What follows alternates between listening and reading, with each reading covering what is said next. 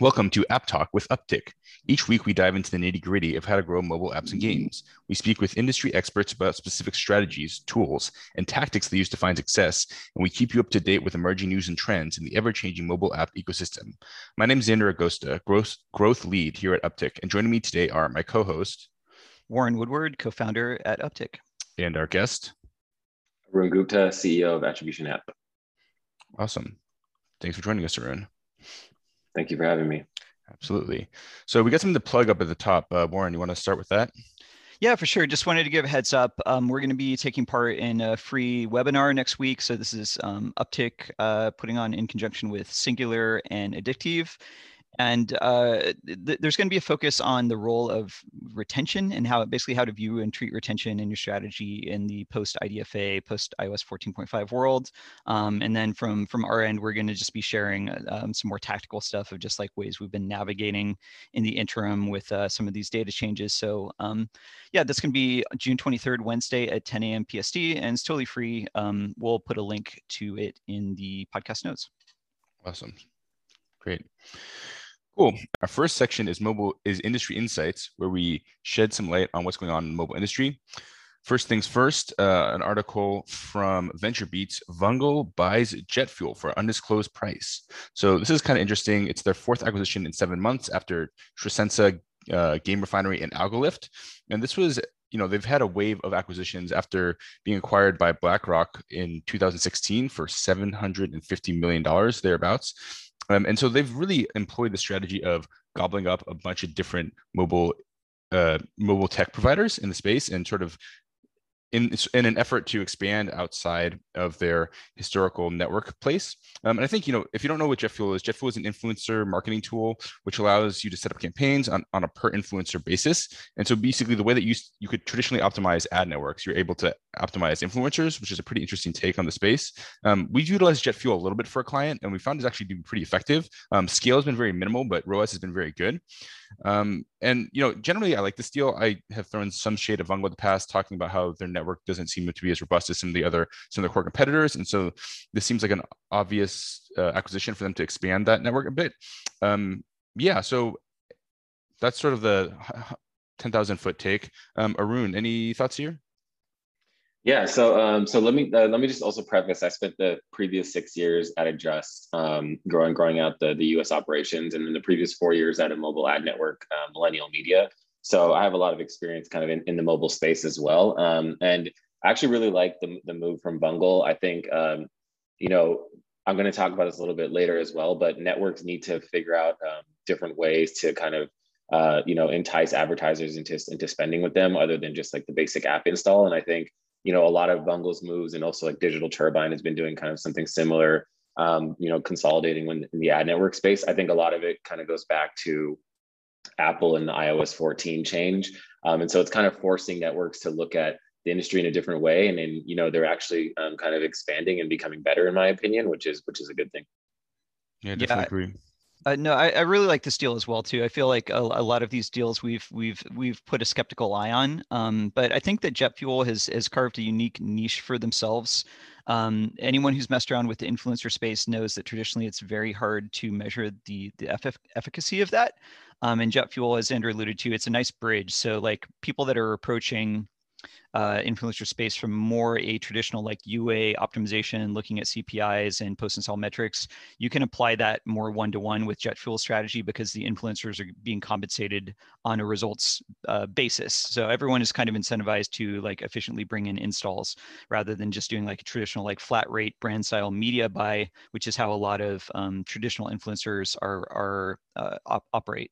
And the thing that I really like about this is I don't think that JetFuel is, a leader in sort of like the ad technology side of things. No shade to them. They've built something unique, but if they can bring unique first-party inventory to Vungle, I think that's like a great benefit for both. It brings better bidding tech to JetFuel, and Vungle actually gets something unique, because that's something that we're always looking at with these rewarded video networks, is like they're all connected to the same apps. So you need a compelling reason to do business with multiple, and having unique inventory is a very compelling reason.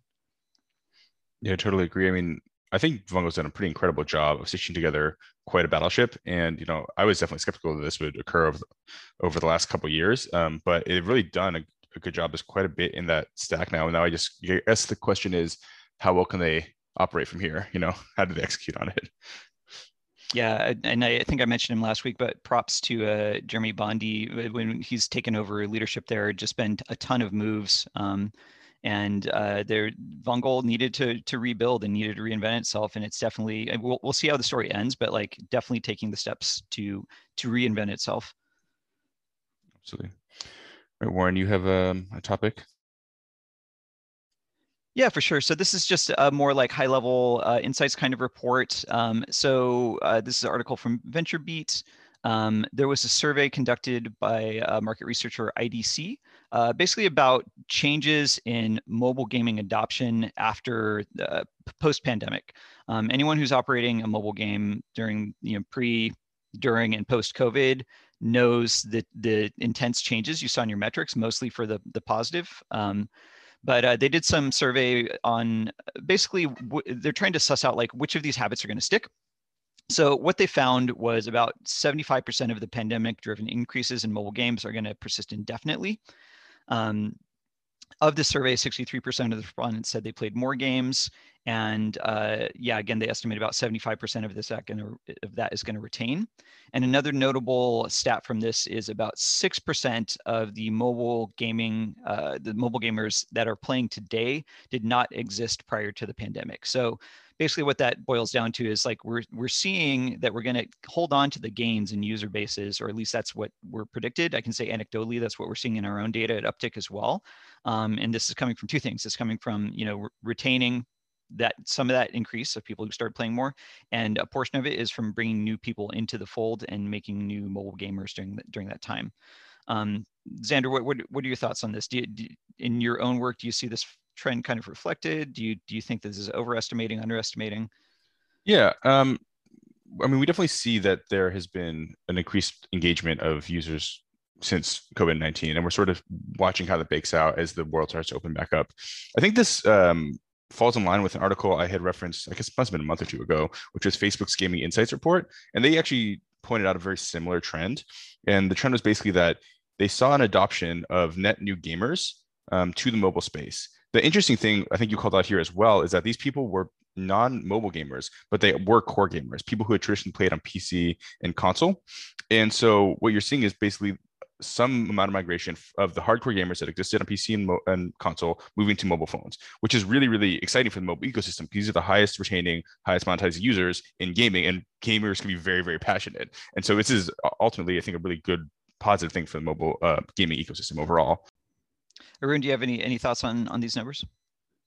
Yeah, I mean, I think that's like Xander said, just to echo it, it's very positive for the mobile gaming industry. And I mean, I'm not surprised, to be honest. I mean, like once you get kind of hooked onto a game, there's really nothing that's going to stop you from playing it. And if anything, you're just going to, especially now that's on your mobile device, you're just going to be playing it maybe in a different location as opposed to just your home. So, I think it's positive for gaming companies out there, and just, being able to, again, it's like going to be now towards more innovation, right? We have more gamers playing, more gaming companies. Gaming companies also have to make sure their content is different to get users, because there's more competition out there. So I think that's overall a positive thing.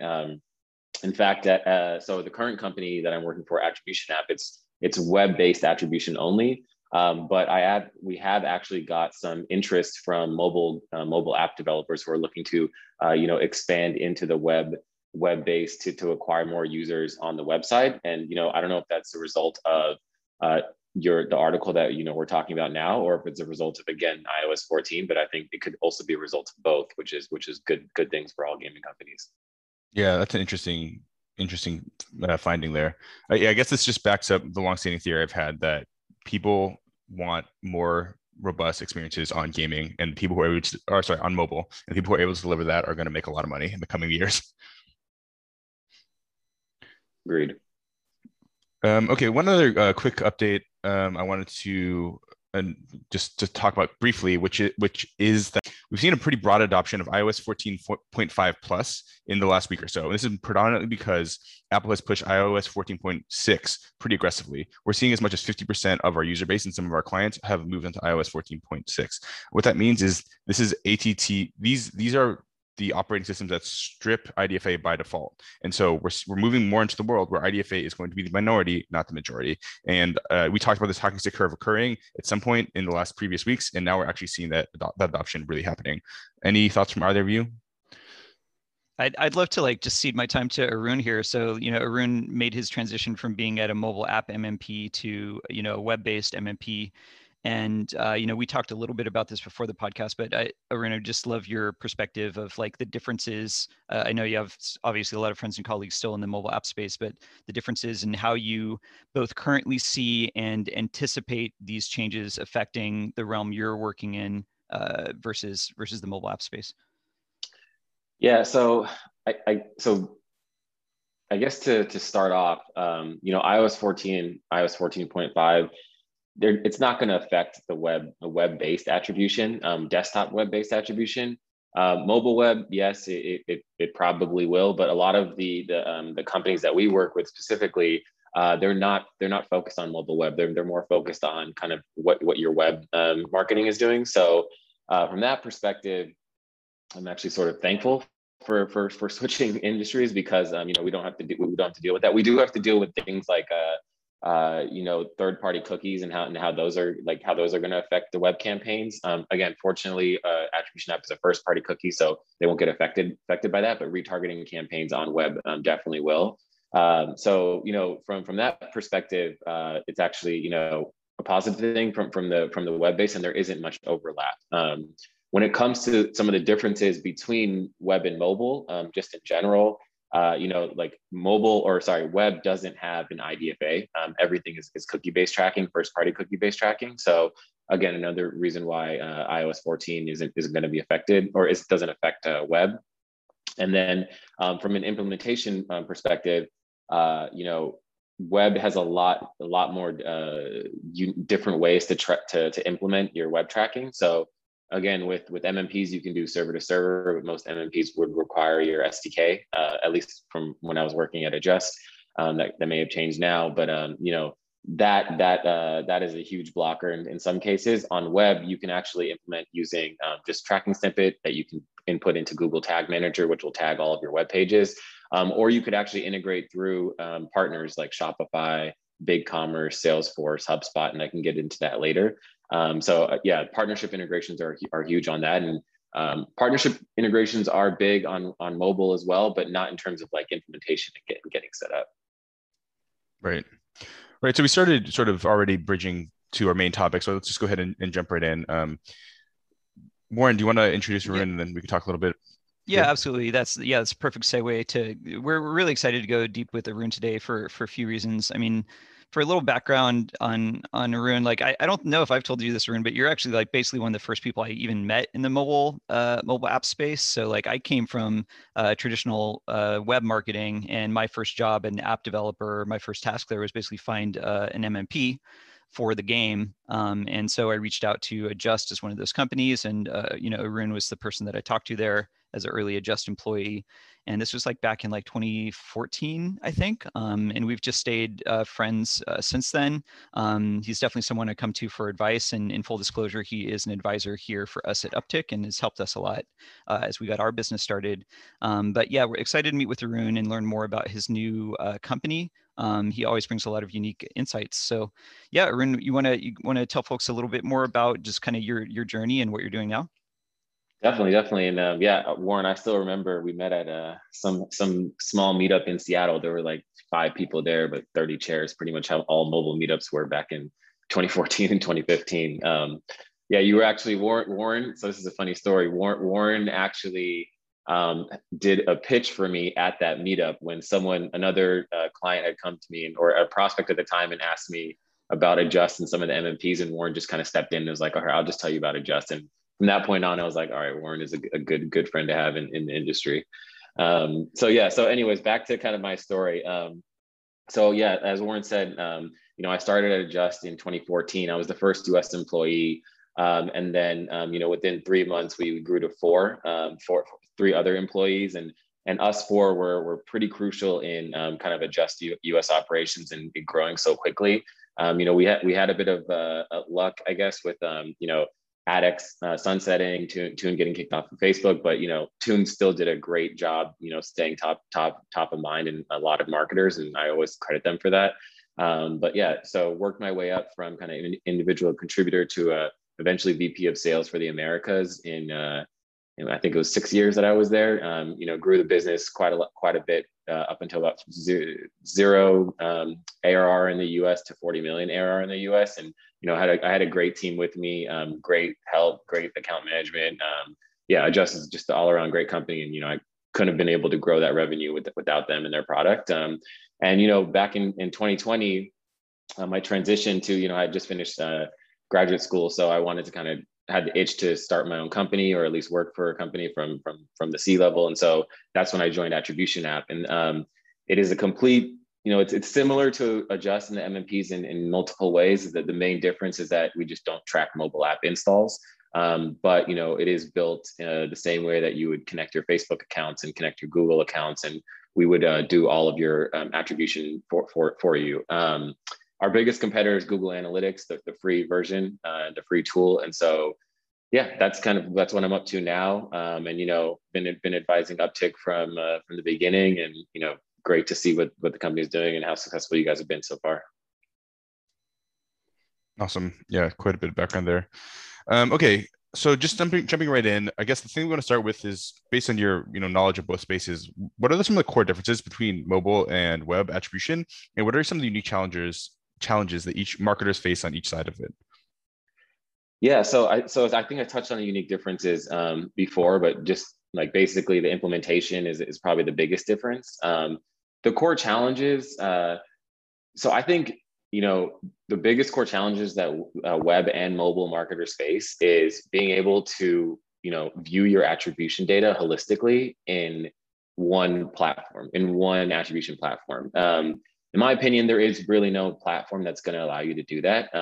And for multiple reasons, right? Like if you're a business like Zynga versus a business like Hotel Tonight, your attribute, or I guess Airbnb now, your attribution logic and methodologies are going to be completely different, right? And in how you would attribute positive users. So I think in that respect, being able to view attribution holistically is a challenge, and probably the #1 challenge for all marketers, in my opinion, and out there. And if it's not, I mean, it should be definitely a priority. More on the website, because we deal a lot with B2B companies that are looking to attribute. On mobile, you don't really have companies like Singular, for example. They're not, they don't have a mobile app, right? So they're not doing any type of mobile attribution, but on the web they are. And so the complexity of a SaaS attribution model is extremely hard, and that's something that we help B2B companies with as well. But it's it makes sense because mobile apps are like, all the revenue comes from mobile apps, so that's why you want to attribute just that revenue. But on web, there's multiple ways to get revenue. You can get it from the website, you can get it from the app itself, you can get it from the sales team. So I think those are kind of the challenges that both marketers face. Okay, so you sort of referenced multi-touch attribution briefly there, or at least alluded to it. I'm a little curious about how we can talk about how B2B marketers think about attribution in that context. I know this is one of the things when I worked at Singular in demand gen, we had a lot of difficulty with how to accurately do multi-touch attribution. Is that something that your customers are facing? Yeah, it's top of mind for everyone. There are 5 basic multi-touch models that Google Analytics has, that we have, and which are like linear, first touch, time decay, position based, and last touch. Depending on the type of business you are, that's how you kind of figure out what your MTA models. But again, MTA model should be. But again, most companies, if they want to build a custom attribution model, right? And that's kind of the way to go, and I think the way of the future. And I'll probably be referencing that a lot because I'm a strong believer in it. And on mobile, multi-touch was something that advertisers were looking at, but at least up until 2020, when I was at Adjust, it wasn't something that was like the topic of every conversation or every meeting. It was a nice to have more than a must have. And in web, it's the complete opposite. Right. Well, in mobile, we had the nice clean IDFA. We could get the last touch attribution really clean. That's probably part of the reason why. Yeah. So, but even, seeing multi-touch across like different networks, advertisers didn't really care for that. They just pretty much wanted to see the last touch, and that was it. Arun, what are some of the differences that you actually find in the customer base between the two segments? I mean, just sort of like who are their customers, just expectations as far as like level of granularity, the kind of things that they're actually monitoring and optimizing to. What are some of the trends that you see are different between the two sectors? Yeah, so I think the biggest trend that I noticed making the transition was in mobile, you don't have to sell attribution to anyone, like the thought of attribution or the art of attribution, because everyone knew that it just doesn't work. You can't do it if you don't have attribution, right? Right, but marketers knew that. Look, the reason mobile attribution started is because marketers knew that they were paying 2 times, 3 times for the same install, right? They knew that some companies were over attributing versus others. In web, you don't actually see that a lot. We get a lot of people that come and talk to us and they say, why do I need attribution? And we have to say, well, go look at your Google Analytics numbers. Like, does everything make sense internally?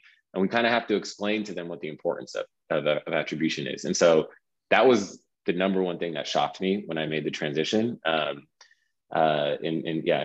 moving over. Yeah, that's a good point. I mean, part of it is I think it's not slight to the people in those industries. Like mobile's just a newer industry. So like we had better tech from the beginning of like the app market, like performance marketing for the app ecosystem. Whereas like there's these tried and true practices that have existed in web marketing. And I've seen some of the reports from like web marketing agencies that I've seen, even still, are reporting, like performance reporting is talking about things like impressions and clicks, and it's things that for like a mobile performance marketer, you would laugh at that and basically say like, I can't measure my success based on this. Like these are not the KPIs that I'm monitoring. But if that practice started 15, 20 years ago, and it's like that's how that business has been operating since then you can understand like why certain habits and expectations are established. Well, and also a lot of B2B businesses basically the performance marketers will report on leads, right? It's like a form conversion, and maybe like qualifying the lead, and then they just build their whole model basically from the lead down, so you can basically quantify the value of a lead. Mm-hmm. And so we're doing less of, and also they're a lot less. A lot of these B2B businesses, not all of them, are a lot less whale based. So if you see a certain channel, for like for instance, Facebook is driving all the $1,000 users in an app, whereas other channels aren't.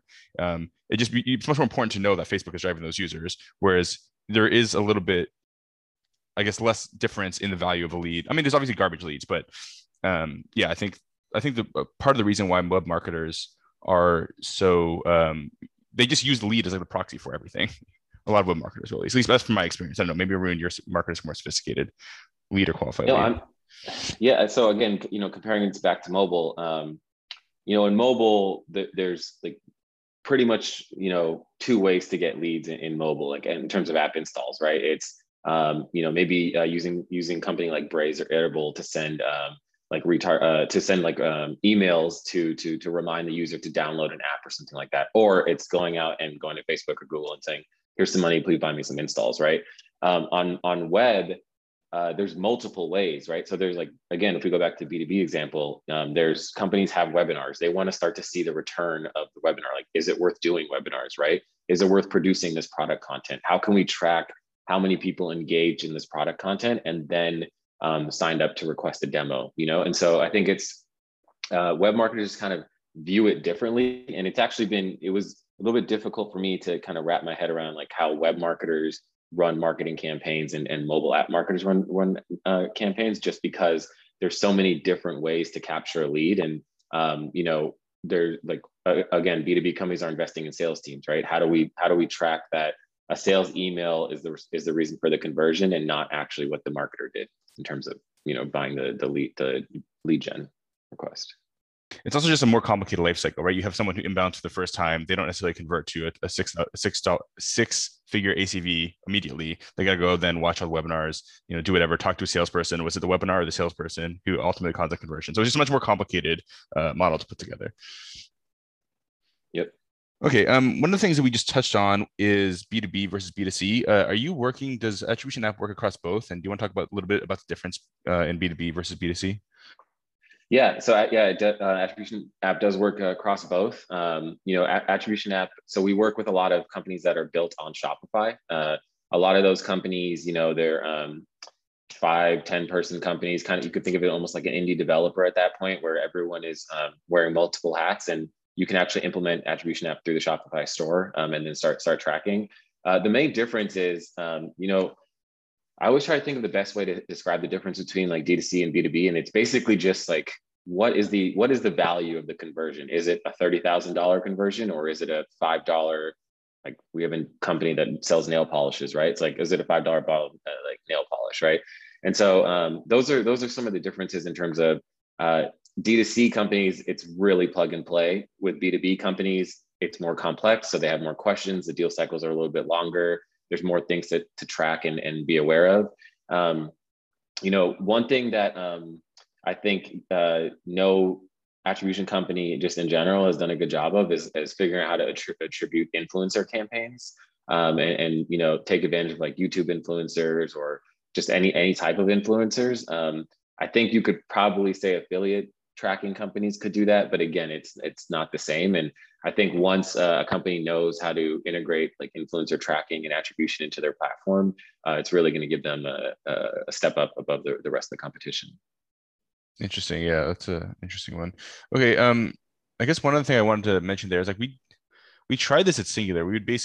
There was some tool we integrated into our Salesforce instance where we could basically see as we were serving ads against specific accounts, even if they didn't convert. I guess it's not quite influencer, but that was how we were looking at like, how can you measure the influence of marketing even without the conversion? I guess that's a little bit different than what you're describing. But I mean, if you could also map the influencer data against accounts, then look at the ratio of conversion, that's something that we would like, does running an influencer marketing campaign then against an account, do you then see an increased conversion rate against an account that doesn't see the same influencers? Does it make any sense? So when I was talking about influencers, I was referring to like D2C type of influencers, Okay. not B2B. And so I think it might be a little bit different in terms of like D2C. They don't focus on account-based attribution. They're just looking at user by user attribution. Whereas B2B companies, they tend to focus on let's say my prospect is Amazon, right? They don't really care about which Amazon email address is requesting a demo. They just want to see what the attribution of that Amazon company as a whole is doing. Yeah, for sure. Okay. I guess next question, we talked a little bit about, you touched about this a little bit at the beginning, but I am curious about if you have any other thoughts here around just the evolution of mobile attribution, specifically iOS 14.5 plus and Google's LAT or LAT stand-in. And sort of what are your thoughts there? And then how does this compare to the cookieless web that we expect to see in the future on the website as well? Yeah, so I'll start with the cookieless web. Again, it's third-party cookies that are disappearing, not first-party. I mean, first-party cookies we'll see. But again, like companies decide to implement first-party cookies. It's not something that's invasive to the user or anything like that. The user is sharing their details with like on that website. Like, for example, when you request a demo, you're putting in your details to request a demo. So on the website, it's third-party cookies will just stop retargeting.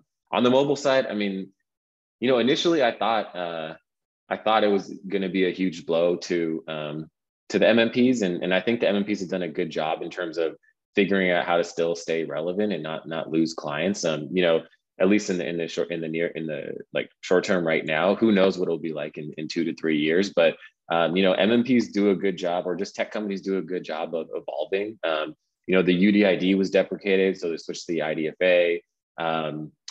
I don't know if I'm going to get any heat for saying this, but like probabilistic matching seems to be doing okay amongst advertisers and MMPs. And so, it's I think what really going to happen is the walled gardens might need to figure out a new way to, I can't believe I'm going to say this, but maybe stay competitive with some of the networks out there, that aren't walled gardens. And so, yeah, I think by Apple doing this, it kind of reminds me back to 2014, before like mobile attribution was invented. It's like all the networks are going to be on a level playing field now. So I think that's, once advertisers kind of figure out and are all comfortable with how they're tracking and everything starts to make sense, I think they'll actually like it in the future, because they're not going to be kind of, I can only spend my money on Google, or I can only spend my money on Facebook, but they can actually test out other networks. But I would be curious to hear your thoughts and Warren's thoughts,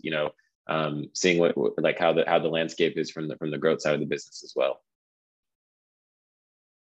Yeah, I mean, I think you sort of touched on it. Right now, we're still using fingerprinting mostly, and that, you mean probabilistic? Oh, excuse me, probabilistic attribution. Yeah, and the reality is it works really, really well, right? It has been so far. So, and we talked about this. If anyone listens to the last several podcasts, I mean, we think Apple will make it its job to kill fingerprinting at some point, right? The tech's not there yet, but they're very clearly innovating on tech. So they're gonna eventually make it so you can't fingerprint. And I think that the people who are going to they're going to have to adapt to scan future at some point, but it's not now. Right now, I think we're actually getting most of the value by ignoring the way that Apple wants us to behave.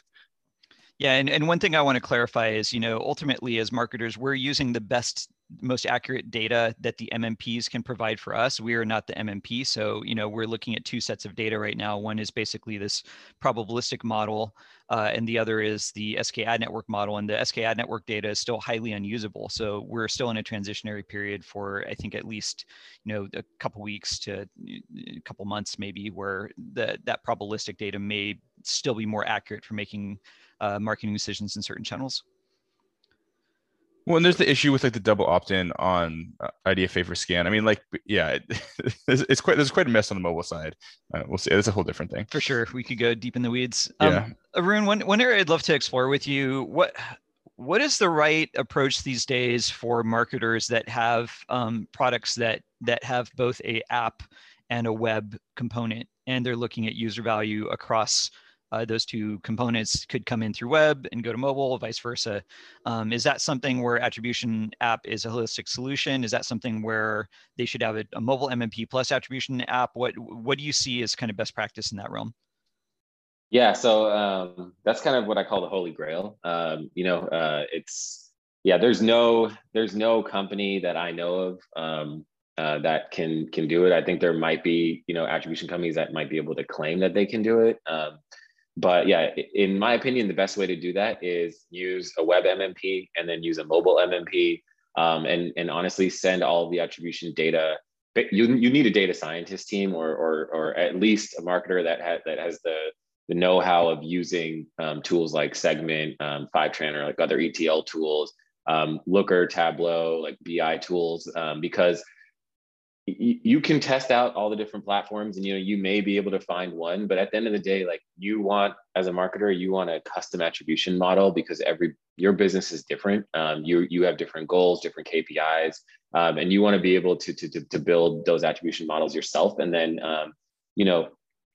take action on that. Like I've spoken to many companies who they do lead qualification in their own BI, and then based on the lead qualification, they send leads to different sales reps within the company so they can kind of go out and target them. And I mean, again, that's B2B, but I think that like that's awesome if you could do that. You're not wasting time on vendors to try and stitch those together. You have someone internally that can kind of build that out. So yeah, I don't know if that answered your question, but in my opinion, like that's kind of how I would approach it. Yeah, I guess maybe just to press on one point of that. I know that over the last few years, there's a couple of the mobile MMPs that have started to say that they offer, partial or holistic solutions for cross-platform web and mobile. I'm curious if you've actually if some of your customer base has actually tried some of those and found them subpar, or if they just haven't been very explored yet. Right. It seems like adoption has been relatively light in that segment. So I don't personally have a ton of insights there as much as I would want. Yeah. So adoption has been relatively light ever since, I was started in the MMP space, and also when I left the MMP space. Branch, to be honest, Branch was leading the way, in my opinion, in terms of like web to mobile attribution. And when I say leading the way, I mean creating the most noise around the topic, being a thought leader in the topic. But I never saw it work specifically, so I can't say. But that's what I mean by kind of leading the way. And for example, we would go up against like a lot of the pitches we had. We would, a lot of the competitor or the prospects would ask us like, how do you compare to Branch web attribution, right? But in my opinion, it's still not a. I think the MMPs still haven't figured out how to do web attribution. If they have, it's not been a viable solution for the marketer, and so the marketer chooses not to leverage it. But yeah, I mean, yeah, it's everyone that I spoke to in the MMP space on the marketer side, they all kind of had questions around web attribution, web SDKs, and how that works. And I've had a couple of companies that have reached out to me that use MMPs that I know have a web attribution solution, because all of them actually kind of say that they do. And they're still asking about the web attribution, right? So I think in my opinion, there's something that is just like, I don't know what it is. And there's something that just doesn't allow kind of mobile and web to kind of talk to each other under the same company. And I just, I don't know what that is. I wish I had a better answer for you. Well, I wonder if it's a kind of a leadership and vision thing, because what we see is that like solutions tend to be built for one and then maybe dip their toe in the other. We work with a lot of mobile developers, and no one in our portfolio, none of my colleagues are really using Branch for like mobile first these days, even though ostensibly they're cross-platform. And I'll admit it's one of the platforms I have less experience with.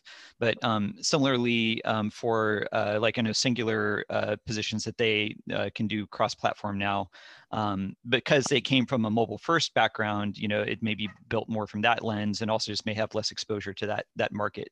So maybe the opportunity is like, something eventually being born with a cross-platform vision in mind and leadership from both backgrounds, to kind of build it with that goal in mind, rather than building it for one solution, trying to port it to the other. I think the challenge here is like understanding what attribution is supposed to be accomplishing, right? And most of these businesses have revenue that's being driven by either a web product, an offline product, or a mobile product. But very few of these businesses have multiple different. Are you monetizing across many of those segments? So, for instance, like if you're Experian, let's say, as an example, you have a product that you're selling, but in that case, the mobile product is not necessarily, I guess it's a shared example, because in that case, you can monetize through that's an example where the web and mobile product are basically the same thing. But you can think of different companies where, I mean, like, I don't know, like, does Tesla have an app, Warren? Yeah, but right, exactly. Yeah, I mean, that's a good example. Very little commerce would happen. Right. From There's the Tesla app is a utility that bolts onto another product. It's not the core product itself. And so I think that's where the difficulty comes, is because in only a few of these cases are you seeing that there's major revenue drivers from both the web product or offline product and mobile product. Right. No one is downloading the Tesla app and playing with it and then being like, this is cool, I guess I'll buy a car. Yeah. Yeah, it all comes back to the revenue generator at the end of the day, right? Whether it's worth marketers investing their time to figure that out. And from your perspective, like I think maybe the MMPs see that, so that's why they don't do it. But I think this is a good chance for MMPs to kind of like figure out how they want to differentiate across amongst each other, especially with iOS 14.5. But I have some notes on like how I would like to see an evolution of those companies, but I think this is one of them. Maybe figure out a way to connect mobile and web to be that holy grail. Another one that I've seen a lot and I've kind of heard of a lot is like, it's one thing to show data, but if marketers can't make sense of the data, like an entry-level marketer, they log into an MMP, they may not be able to right away tell that like, oh, I should be spending money here or here. If MMPs could like show those insights and provide those insights in a clear way, is something that I think they should get into. Like maybe predictive buying. And I know that a lot of it depends on the volume from the network, and I understand that part, but there's smart people working at these companies, right? There's got to be a way to help marketers and make a marketer's job easier by providing them those like clear cut insights, like, hey, stop spending here, spend here, change your bids here, things like that. And so, yeah, I think I know I kind of hijacked the conversation to take it over there, but that's what I would like to see from the MMPs. No, that's a good segue. I mean, for our last question, kind of in this deep dive with you, I mean, you've spent a lot of time in both of these segments now. Just kind of get some general predictions from you of how you see both app-based and web-based attribution. Where's it going to go from here? Like, how do you see the next big evolutions for each? Yeah, so I think one of them I just touched on is providing insights. Another one is being able to track influencer performance and attribute it. I think that's going to be huge because we all know influencers are a gigantic piece of the marketing puzzle. And then I would say those are the top two ways that I see attribution kind of expanding. I don't think that they're going to be, I don't think they'll consolidate. I don't think that's the move. So I think it's more just, being able to branch out of, we are just an MMP to, we are a full-fledged analytics platform that also does attribution. I think, attribution is heavily commoditized. So that's not kind of the entrance, especially on the mobile side. Like that's not the entrance that you want to take. And that's why I believe like providing insights is going to be huge to that. Well, and that's sort of what's happening now. I mean, like, Singular is trying to be this, marketing analytics platform or whatever, where the attribution is a piece of it, but they're focused on the analytics. Adjust is like a piece of a gaming pie. So that's like a whole different place altogether. AppsFlyer is just sort of sitting pretty because they're the incumbent, but they're going to need to innovate. Otherwise, they're eventually going to get eaten. And Branch has their deep linking and other products. So, you can see that a lot of these companies are already headed that way. Java, no comment. Anyway, any final thoughts here, Warren? Well, yeah, just on that point, for one thing that I think is still the greenest pasture for me for how these platforms evolve is just going beyond insights to being able to action directly from the platforms. And we've seen some efforts here, obviously, like with Adjust during Arun's time there, they acquired a company called Acquired.io, which allowed for types of marketing automation and folded that into the platform. I think it's still, still there's work to be done there before that can be like highly adopted and usable by a lot of the industry. But I'm just shocked at how little we've seen the MMPs. Like they're already working with the APIs of these networks. Like, let us action directly from your platform. We're in there, we're looking at the data. Let us make our moves from there. It seems easier said than done, but that to me is still like the ripest area. Cool. Yeah, I think. Just one more point on that. I think it's maybe hard for the MMPs. It's kind of a conflict of interest to control bids from the platform. At least that was some of the like insight that I got while I was in the MMP space. But I agree. Again, it just goes back to the making marketers' lives a lot easier, and controlling bids from the MMP itself would, it's another interesting and amazing way that they could go. Interesting. Awesome. Well, that wraps up our discussion for our main discussion for this week. Our next section is App of the Week. Arun, do you have an app this week? Yeah, I do. This app called Future. It's a personal trainer app, and basically, you get your own personal trainer. It's a real person, and they work with you to create different exercises that you can do on a weekly, daily basis. They look at all the equipment you have in your house, and then they just kind of put those together. They give you a video of how to do the workout, how many reps to do everything. So that's been a huge app of mine. Spotify is still the number one used app on my phone, though. Spotify's a good one. Yeah. All right. So are you tracking performance over time and stuff, or is this like how? Talk us a little bit more about what it actually does. Yeah. So you track your performance on your own, but the trainer will you literally have video calls with them once a week if you want. You can chat with them. You can send them your form. They can tell you how to improve, and then they'll if you're doing fine, they'll tell you to increase the weight, decrease the weight. And yeah, the trainer I have is awesome. And yeah, that's how you do it. Cool. That makes sense. Really nothing more to it. Yeah. Yeah. That was one of my questions. So you have like your trainer, and you're always working with your same trainer through that. Yeah, and it's a real person. I mean, my trainer's name's Morton. He used to like train the Sacramento Kings, and so they have actual trainers on there. And yeah, it's. I don't think I will. To be honest, I don't know if I'll ever use. It's a lot cheaper than actually having a personal trainer in person. So yeah, I think they hit a really good niche in the market with that. That's cool. How do they monetize? You pay. I pay 150 a month, but I think they have different price ranges for it. Interesting. Yeah, subscription based basically. Yeah, and this is a newer app, right? Yeah, it's pretty new. I think maybe within 2 years, 3 years max. No, I'm just a friend of mine who's a personal trainer. He, a couple years back, he's like, texts me. He's like, Warren, I want to make an app. How do I make an app? And I helped him like do some market research, and we were basically looking to see like this is very close to like the idea that we talked through, but we didn't see like this specifically exist yet, but this seems like a really well done execution of something that I think there's an obvious place for in the market. I think, coming out of COVID, a lot of people are like, wait, do I really want to go back to the gym? But there's a lot of value in getting good personal training. And yeah, this seems cool. Yeah, they send you an Apple Watch as well when you sign up, so you can like track your calories and things like that. I don't know. I was always into working out, but when COVID hit, it basically just went into hyperdrive. So wait, you get like a free Apple Watch? Yeah, you get a free Apple Watch. Apple Watch for the cost of $150 a month. I mean, it's not free. Like, if you stop using the app, I'm sure you have to give it back. But essentially, it's yours. And then that's how the trainer can keep track like when you're training as well, and then they can see your heart rate and your calories and everything. Nice. That's a really good incentive. Yeah. Xander, you got an app this week? Yeah, my app this week is kind of stupid, but I think it's an interesting. I don't know. It's not super exciting. So my app this week is Lemonade, which is an insurance company app. And so I realized like last weekend I didn't have renter's insurance, and I was like, I kind of have a lot of shit in my house now. Maybe I want renter's insurance. And so I went online, bought renter's insurance, started and downloaded Lemonade.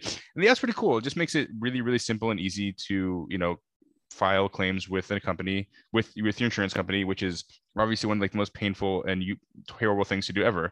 And so I've only played around with a little bit. I haven't filed a claim yet, but I think that it's just one of those things where it gives you direct line of communication, direct to people you need to talk to when you need to talk to them. And it's like the thing that an app should be. And also, this is a pretty good example of the thing I was describing earlier, which is the app is not the core of the business. It's a utility on top of it. So, and here's another example, I guess.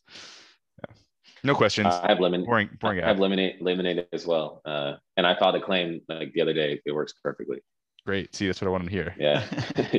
No, this is interesting. I was actually, I was researching Lemonade for amount of time, both for insurance quotes, but also for potential investing.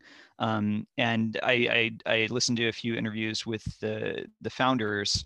I really like the vision of Lemonade, which is just basically take an aspect of our lives that's really boring and we just kind of do begrudgingly and try to make it as simple and as fun as possible. I guess the innovative thing is trying to make people love their insurance company rather than treating it as a pure commodity. Also hating them in many cases, Yes, yeah. And they also are making a specific play of like getting the next generation, people that like, are just getting their first insurance product. They have no brand loyalty to Geico. And if they have a positive, their philosophy is like, if they acquire someone, when they're 19, 20 years old, and they give them a positive experience, basically that's amazing long-term ROI because people need a pretty compelling reason to leave their insurance provider. So if you can make it a more appealing product, focus on capturing that next generation, positioning yourself in a way that's different from your competitors. I think it's a great company, and definitely carving its own niche in the space.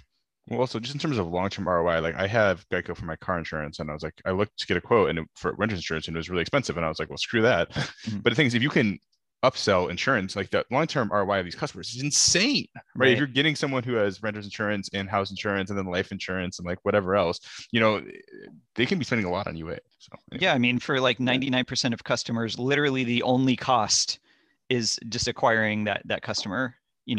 It's such a small minority that are getting actual payouts. And then when you have a family and kids, like your family and your kids go on the same insurance that you are, right? And so, yeah, it's even more in terms of what they can spend on acquisition. That's a good point.